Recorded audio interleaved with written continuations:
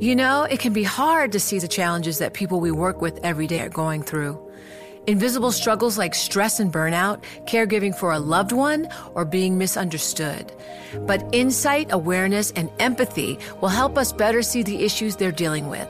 And that can make us and our companies healthier too. I'm Holly Robinson Peete. Join us on The Visibility Gap, a new podcast presented by Cigna Healthcare. Download it wherever you get your podcasts.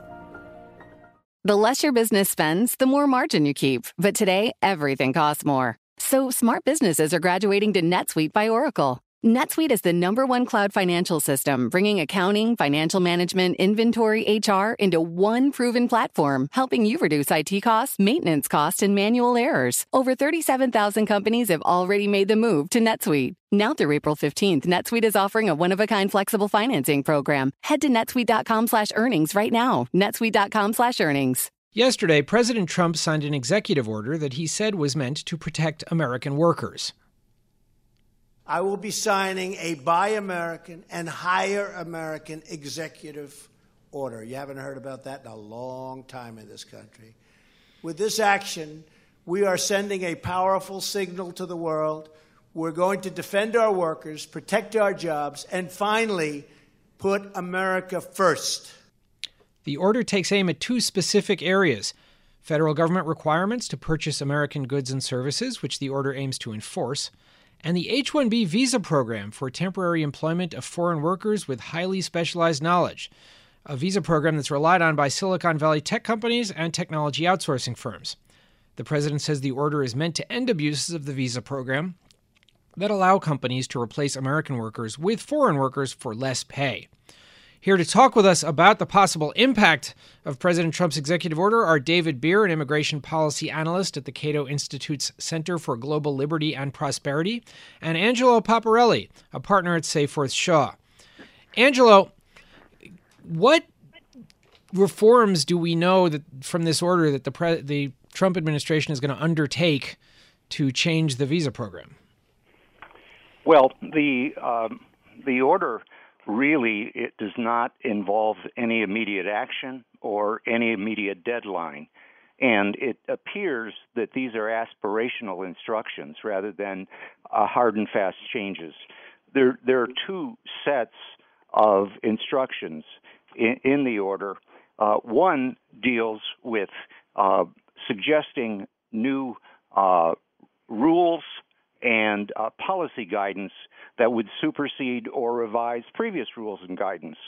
Well, that triggers a very complicated, time-consuming process under the Administrative Procedure Act, where rules are proposed and the Office of Management and Budget screens the rules, circulates copies to multiple federal agencies and departments, and then gets feedback, while the members of the public and the stakeholder community have an opportunity to talk about it. There's no deadline set for this, and I think that's wise since it's almost impossible to predict how long that will go. But the second one is interesting because it introduces a concept that we should accord these visas to individuals who are among the highest paid and the most skilled in the particular field. That is not allowed in the law at present, and the Congress would have to act to bring that about. It would also involve a rather gargantuan task, much harder than a lottery.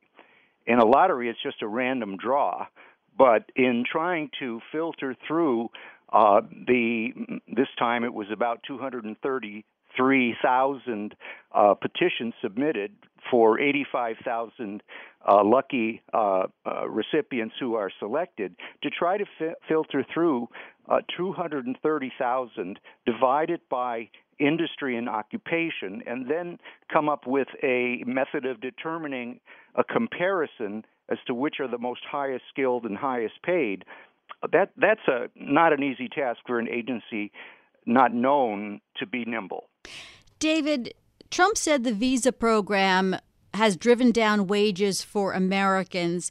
Is that true when only 85,000 H-1B visas are available each year?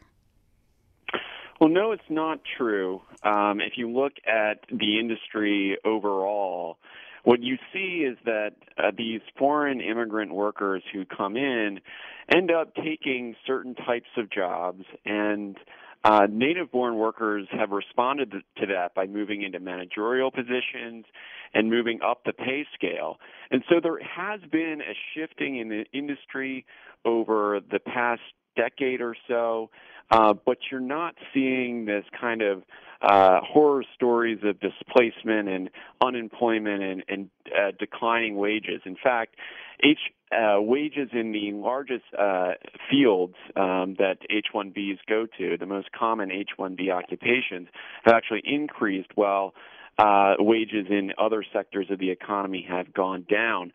And so it's really a very selective reading of the information that he's received in order to come to this conclusion. And if you actually look at when these H-1Bs are coming and when companies are demanding H-1Bs, it's overwhelmingly at times when the unemployment rate in these industries, these tech, computer, and mathematics jobs, the unemployment rate is very, very low, and it's very, very low right now. And so it's just not true that you're seeing this kind of displacement and replacement overall in the industry. There have been a few cases, but not the general trend that he's trying to create. Angelo, we have about 30 seconds, but is there a feeling in the industries that use these visas that there's a need to change the program? Well, there's a tremendous need to eliminate the cap, which is artificial and has not changed meaningfully since 1990.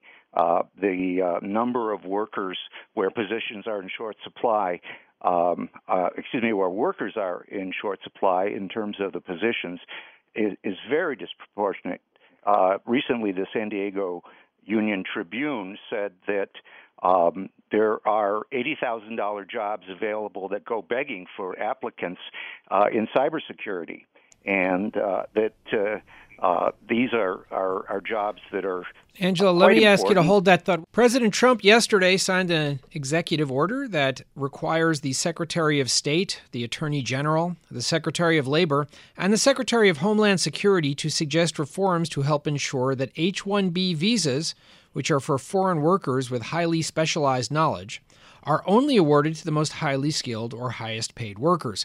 The president says that that changing the H-1B visa program would protect American workers and end abuses in the program. We are talking about the president's order with David Bier, an immigration policy analyst at the Cato Institute, and Angelo Paparelli, a partner at Seyfarth Shaw. Angelo, we were talking about what actually is needed to reform the program, and you suggested lifting the cap and having a higher number of visas would actually be a good way to reform the program. But it seems unlikely that that's what President Trump is aiming for here, right? And so is this order really about sort of kind of making it a more rational system, or is it really about restricting immigration? Well, we have to take it in context. Previously, in meeting with leaders from Silicon Valley, he seemed to be open to their concerns as well. We've had higher numbers in the past, and usually it was a trade-off, stricter regulation for higher numbers, and I think that would be the way to go. At one point, we had 190,000 and up to more than 200,000 numbers, as opposed to what we have now, 85,000. And so, David, will Silicon Valley be benefiting from this, or is this purely a lottery system so you don't see who benefits?